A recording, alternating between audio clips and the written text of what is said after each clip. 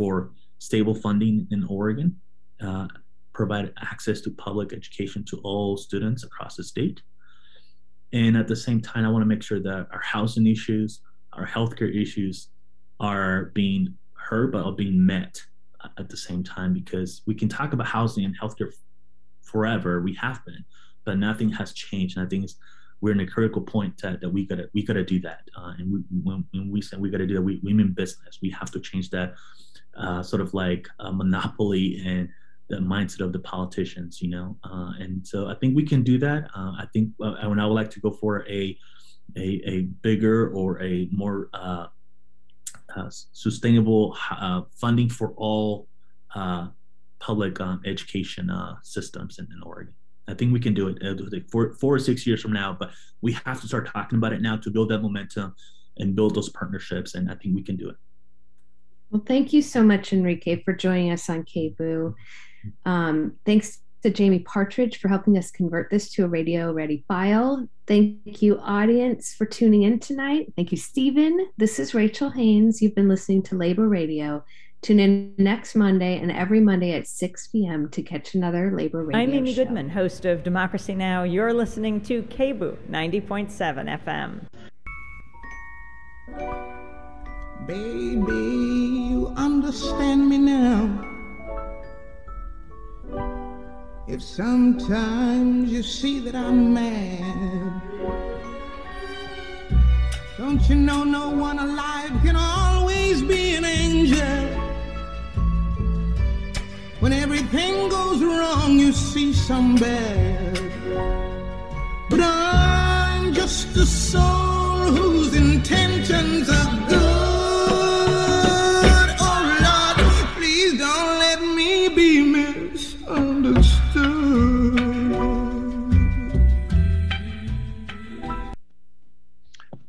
Good evening. You're listening to Prison Pipeline here on KBOO Community Radio. Tonight we are talking with Tanawah Downing. Tanawah, welcome to Prison Pipeline. Hi, thank you so much for having me. Thank you. So tonight, Tanawah, we're going to be talking about some issues that are of concern to you that you'd like to share with the broader community. Can you start out by first telling us a little bit about yourself and what you're concerned about? Absolutely, yeah. So 5 years ago, I was on the other side, and there seems to be two different realities within society right now, and the first part are those that choose to believe in something that isn't real, and I was one of them.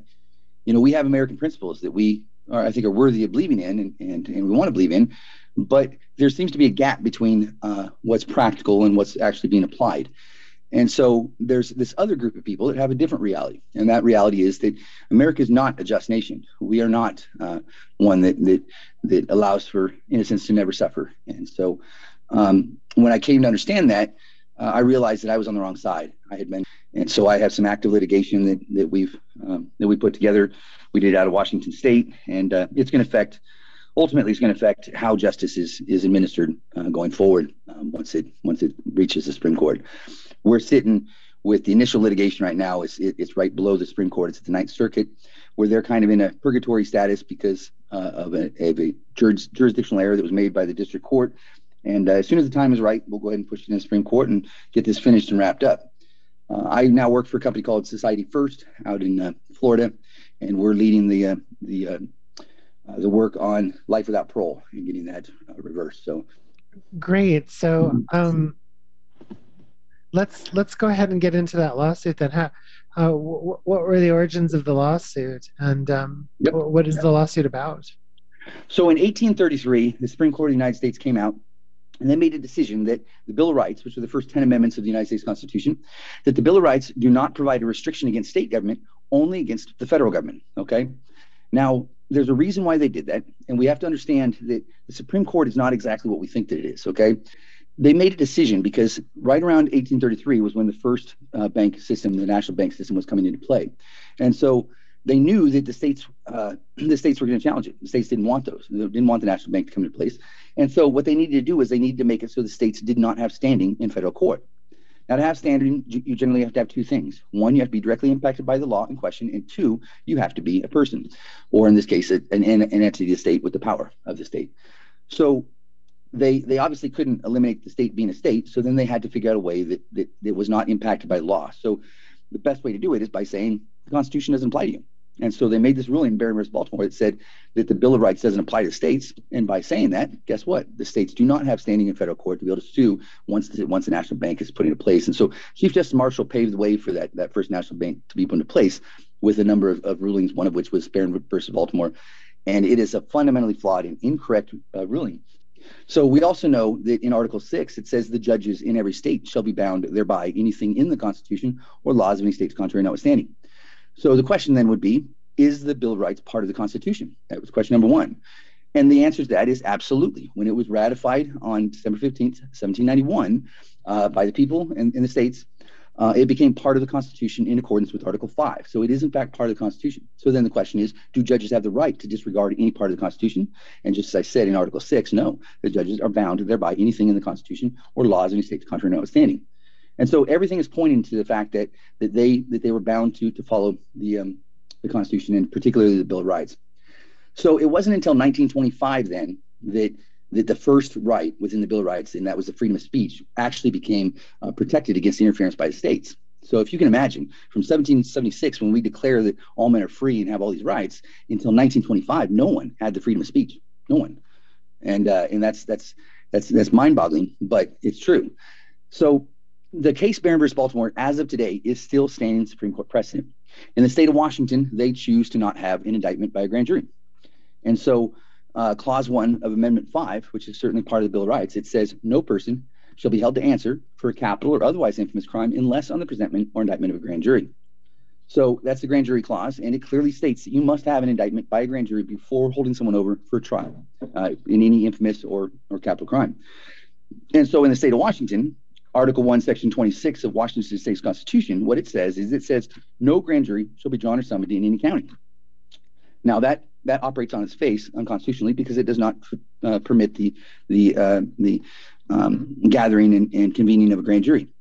Now the second part is because there actually is a second part to that provision, but what it says, except the superior judge thereof shall order. So what it's saying is that you can't have it, but it's in limited circumstances, because the law, State versus Brady, State versus Dunn, which was put into place in order to allow for the prosecutors to make a decision as to what charging instrument is to be used. It actually places that burden onto the prosecutor and them. So which is correct. So there are three ways to charge an individual with a crime.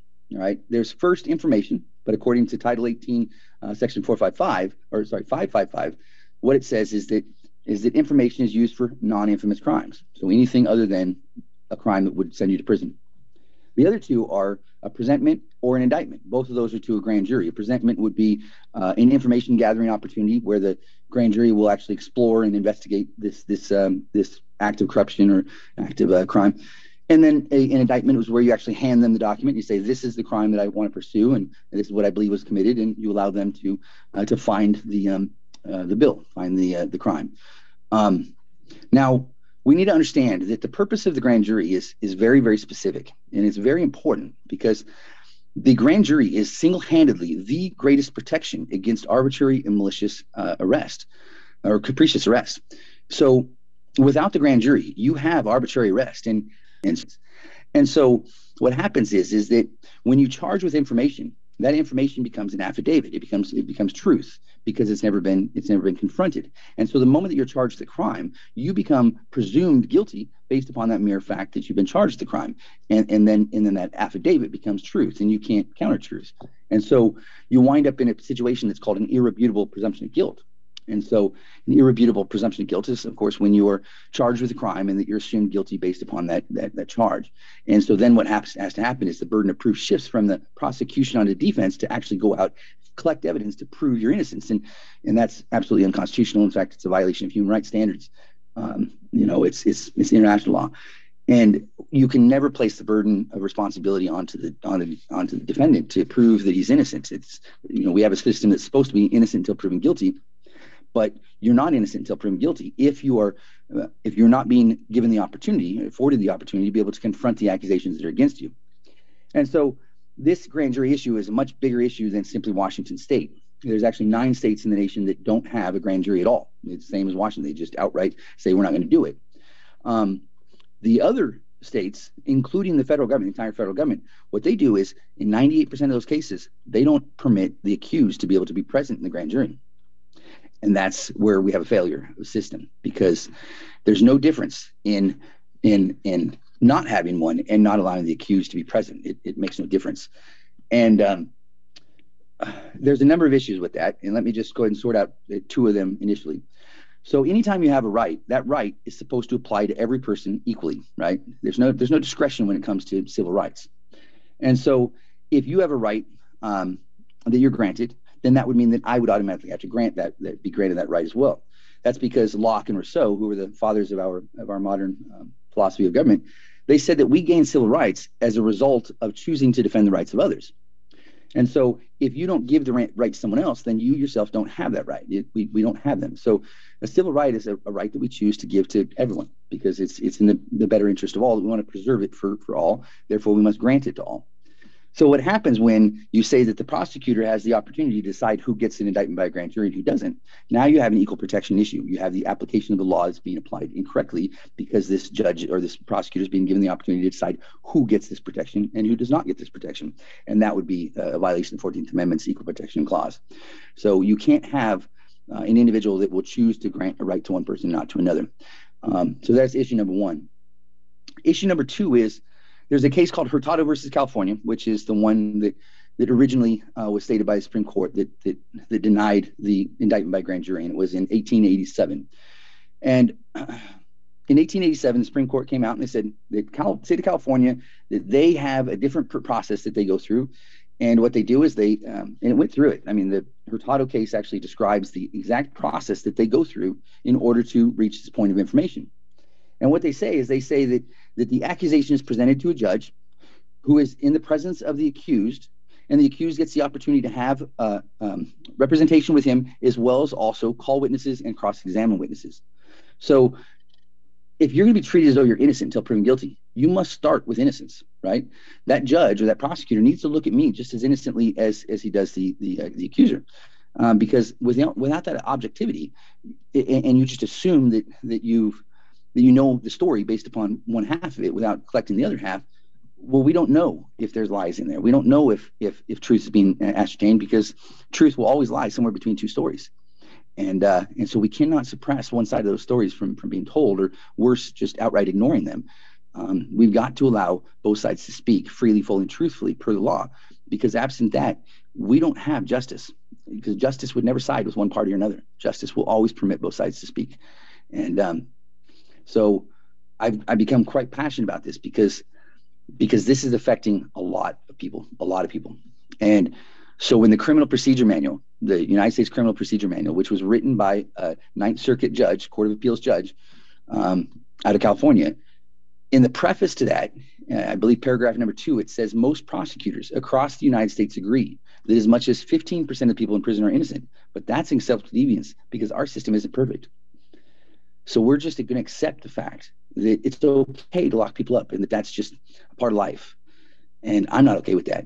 This would be a good point of transition to Tanawah, the tail end of what you were just talking about, to also kind of mention your work around advocacy for elimination of life without parole. Could you talk about that a little bit?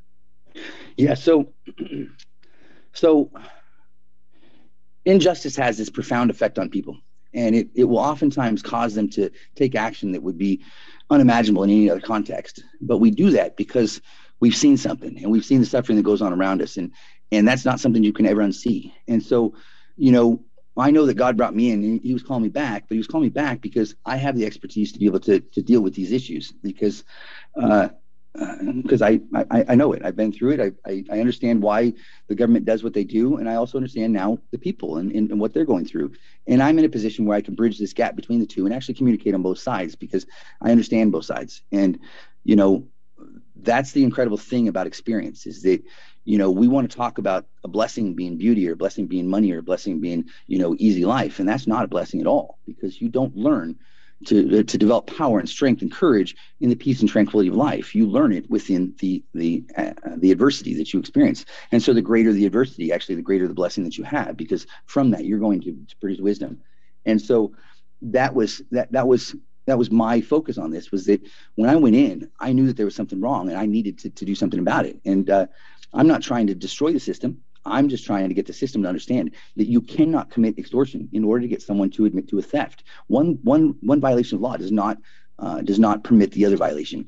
If the arrest is unconstitutional because it derives from an unconstitutional act, you fail to follow the procedures, then that renders all of the fruit deriving from that unconstitutional arrest unconstitutional as well, because it's tainted by the illegality of the way in which it was obtained. So we've got to follow the proper procedures and steps that they're in place, because that is there to protect the innocents. So there's basically two types of doctrine, legal doctrine, because law follows a structure, right? And the one is what we're supposed to have. It's called a government of laws doctrine, which is constitutionally based. And it's built upon the theory that in order for laws to be legitimate, they must be considered just and equal. But in order for all men to be equal, government laws must first treat them equally. So that's the way that our system is designed to work, based upon a fixed set of laws and principles in which the courts and people adhere to, and which every United States citizen is accustomed to. Now, the opposite of the government of laws doctrine is what's called the legal realism doctrine. And that's very much alive and at work here in America, and it's destroying our system of government and infringing on the rights of people. Legal realism is the belief that law is not based upon a formal set of rules or principles, but instead upon judicial decisions deriving from their own social, political, or public policy. That is not constitutionally based, and it does not permit the fair and equal treatment of people. So when you look at what happens, if I were to file a claim, a constitutional violation to the federal court, and I would say I was deprived of this right, Clause 1, Amendment 5, and I would cite all the constitutional rights that I have, or the provisions that directly apply to that, the response that I get back from the court, as well as the state, is nothing but case law. That's it. They don't cite the Constitution one single time. I took this case all the way from the Ninth Circuit. I had 4,000 people petition with me here in the state of Washington. We took it all the way to Supreme Court. We were there, and not one time did that court or the state ever cite statute or cite constitutional law. Not one time. That's all that I cited. I didn't cite the case law one single time, because the problem is that when you allow for the judges to be the basis of your determination, well, you're allowing the flawed decisions of the flawed man that came before you to be the decision maker, or the flawed decision of the flawed man that came before him. Judges are supposed to have their oath with and to the Constitution directly. They're supposed to follow the Constitution per their oath that they took, and that's a statutory obligation. It creates a law for them. And when they swear to do it, then their oath or their allegiance is directly with the Constitution. So when they choose to go and follow this judge-made ruling before, then they're showing that they're not actually siding with the Constitution. They're actually siding with the opposite and going the wrong way. So if there's a flawed decision, such as Barron versus Baltimore at the foundation, then that allows for continued flawed construction as we continue to push forward. We've got to go back to the beginning. We've got to rip it out, and we've got to move forward, knowing that we actually have the correct foundation, which is the Constitution of the United States. Now, to go to what I'm doing over here in Florida. So the state of Florida has more life without parole than 30 other states combined, plus 1,000. They have an unbelievable amount of people that have life without parole. And, yes, these are some of the worst people with some of the worst violations, but we have to remember what these people are fundamentally. We all make mistakes, and we all need to move forward, but we have a culture here in America where we've become addicted to justice, and we think that justice is necessary, and we can't imagine a world without justice, without prisons and all the rest of this. But we have to understand that this prison industry, it started right around the birth of our country. It's not a historical industry. It started in the late 1700s, and here in America, it was started based upon the Fugitive Slave Act. And we have to go back to the beginning. We have to look at what the origins of this issue actually was. We have the Constitution of the United States that declares that all men are guaranteed life, liberty, and the ability to find happiness, right? So they're guaranteed certain freedoms, including the ability to be free. But then in the very same document that guarantees your freedom, it permits the depreciation of that freedom. And that creates a conflict within our law. And that's the irony that I find in the Constitution every single day, is that you can't guarantee freedom, but then at the same time permit for its degradation. And so the reason why we had some of the things written into place, particularly Article 4, when it talks about the fleeing of one fugitive to another location, that was the slave. That's what it was referring to. We need to understand that. A Fugitive Slave Act So we have a justice system that's not based upon justice, because justice would be fair and equal treatment of people, but rather we have a system that's based upon the enslavement of people. It's a criminal enslavement system. And so when you look at the 13th Amendment, and this is very, very important to understand, it's kind of a correlation between it, is that all through history, and American history, this system has been used to enslave people. And so the very law that was written to outlaw and abolish slavery, the one that we all buy off every single day, and we believe, oh, slavery doesn't exist in America, well, we're fundamentally incorrect. We are the only industrialized nation in the world that not only permits it, but we've codified its legality within our foundational document. The 13th Amendment doesn't say you can't have slavery. What it says is, it says neither slavery nor involuntary servitude shall exist except as a punishment for crime. Well, when you say accept, that means you can't have slavery, but we have to call it justice from now on. And we're going to change it from a private institution to a public institution. So we've just kind of, hidden it in a different way, and called it something different, something that the society in America will buy off on. And then through non-disclosure and misinformation, we're continuing to hold these people in a state of indentured servitude. And these states have recognized that. That's why they're making tens of billions of dollars every single year on the forced involuntary servitude of these individuals that they place into the system and forced to, make license plates and T-shirts for 30 cents an hour. And yet we call China and South Korea uncivilized because they do the same thing, only they call it a sweatshop. It's not justice. This is slavery, and our laws actually permit that. And so, so what's happening with the life without parole is, here in the state of Florida, the Constitution of Florida State's Constitution, it says that you cannot have life without parole. You're not allowed to do it because, they recognize the fact that if you give someone life without parole, you've given them no reason to strive to do better. You've given them no hope. And so, they wrote in directly into it the inability to place someone into enslavement status for the rest of their life. And that originates from, the Fugitive Slave Acts, or the convict wars and leasing and stuff that we had in the early, late 1800s and early 1900s. And so that was Florida's response to it, was you cannot place someone into an involuntary servitude for life. Well, unfortunately, they do it every single day here in the state of Florida. And so we've been trying to bring this into federal court to get the federal court to listen to this and to deal with this. But unfortunately, life without parole is not written into the Constitution of the United States. So what the federal government says is, they say, oh, this isn't our issue. This is a state issue. Go argue with the state. And then when you go back to state, the state's the slave owner. And of course, the state's not going to act. They're not going to listen to it. They're not even going to respond to it. And so we don't have any sort of pressure to get standing in federal court to actually have them listen to the case and hear the case, so we can, resolve this matter. If the state of Florida writes into its own laws that you can't do this, and yet they do it, 40,000 times over, we have a big problem. And it's a failure to abide by our own rules. And so Chief Justice Day, he said that nothing will destroy a nation quicker than failure to adhere to its own laws. And that's across the whole country. That's what we're having today, is we're having a failure to recognize and enforce the supreme law of the land. And the people don't have faith in it because we've been told to believe in the judges and the words that judges say. And we don't need to have faith in that. Our faith comes from the law that we put into place, the law that's in all of our hearts. And so when we look at the substance or the spirit of law is, when you come together as people, you develop a relationship, and that relationship is the establishment of laws. There's certain laws that will dictate, this relationship. And as we move forward, we will continue to put boundaries in place between each other to formulate and progress with that relationship. And that's all that laws are. So when we have a whole nation that comes together and we agree that we're going to establish a nation based upon the foundation of truth and justice, then when we no longer have truth within the system, then obviously we have turmoil, and we're going to experience that turmoil because it's contrary to those beliefs and those fundamental principles that we put into place, and the spirit that resides among us. So when someone else is able to come in and impact the relationship, our relationship as a nation moving forward, obviously we're going to expect and experience some turmoil there, and we can't quite put our fingers on what it is, but I'm letting you know that this is the spirit of our nation. It's the spirit of us, and the spirit of us is saying that we're not abiding by our principles. Truth is no longer injustice, and we need to bring it back. Thank you. So we've been talking tonight with Tanawah Downing. We just have a couple of minutes left in the show, Tanawah. Is there anything that you'd like to share in the last couple of minutes about your work, ways that people can get in touch with you, so that they can, find out more about the good work that you're doing? Absolutely. So once again, I want everybody to know that I'm not arguing for anyone's innocence. I'm not doing that. I don't know if these people are innocent or not. But what I do know is that guilt is a process, and you must follow that process. And if you don't follow that process, then I know that they're not guilty.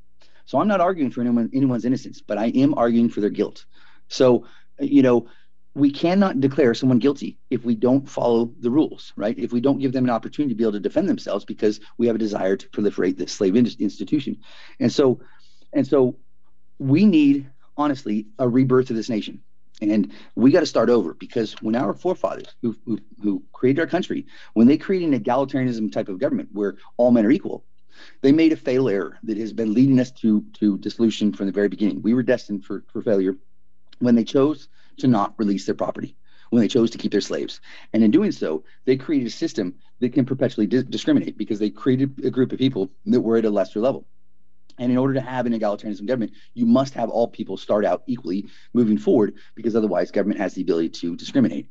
So if we don't start over, if we don't bring everybody back to an equal status, and we start our nation once again the way it should have been 234 years ago, with each and every single one of us equal, so that we're all perfectly unique but utterly equal, then we're going to be destined for destruction once again. And so, we can do this, but we have to recognize that our own responsibility in what's gotten these people into this situation. A desire for money and a desire to advance our own interests without considering the needs or interests of others is really our problem. So I'm just as guilty as anyone. Prior to all of this, I was one of the most selfish and horrible men that there could have been. But it was in that suffering, and it was spending time with those people who were suffering, that I got to know them. And I'm going to tell you that although I may not share, some of the morals that they do, I didn't meet a single person in the 4 years that I was in prison. I didn't meet a single person I didn't like, that I didn't believe was good. And for that reason, I can fight for these people, because we are inherently good. And so when we have, as a nation, 25% of the world's prison population, but only 5% of the world's human population, we have a big problem, because our people are not bad. They're not evil.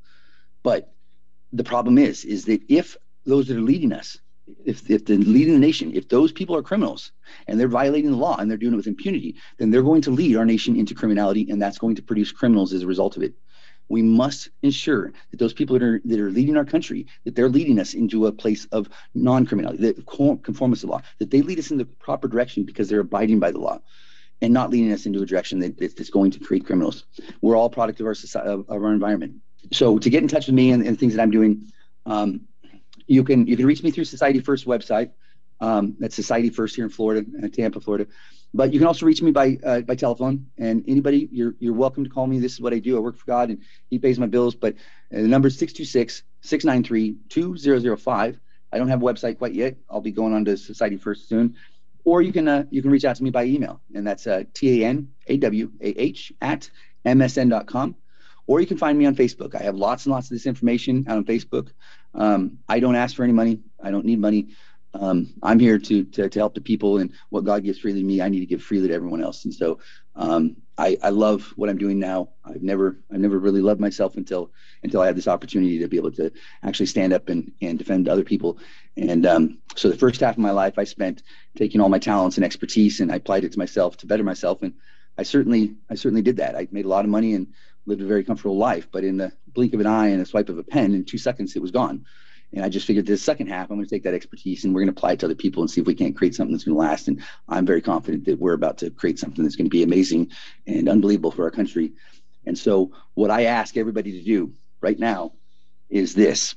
We have got to stop looking at what people do, and we've got to start looking at what has been done to them. Because when we look at what they do, all that we can see is a monster who needs to pay for the things they've done. Right? This sets up the vengeance system that we have today. We can't continue to look at what this person does. We need to start looking at what has been done to them long before the crime, right? As a mother, as a child, as a husband, a father, we need to look at that point in time, because something happened to this person that changed the trajectory of their life. And that's the point that we need to look at, because when we look at that, now we find compassion and healing and a desire to want to make them better, because we can understand why they've done the things that they did. because of this is happening.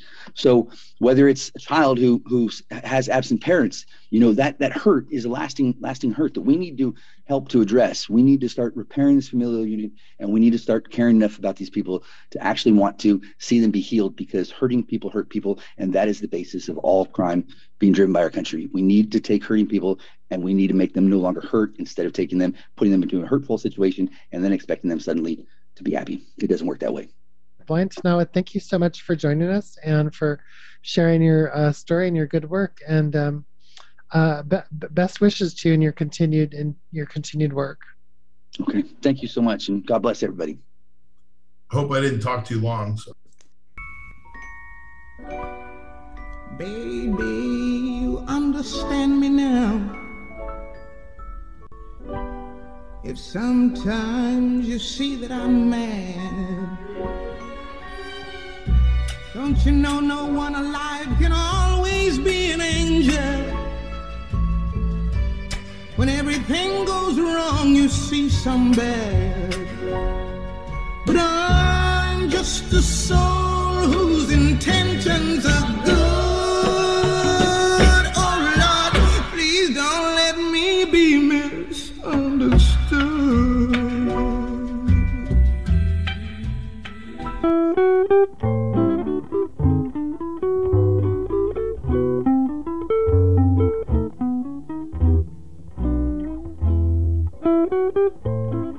You're listening to KBOO Portland.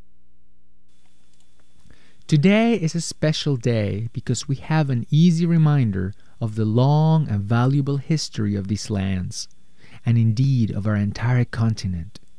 Long before the slow and progressive colonization process, with all its myriad of terrible things that have become part of the history of our nation, our lands were inhabited by humble yet brilliant people who lived in perfect consonance with the world around them.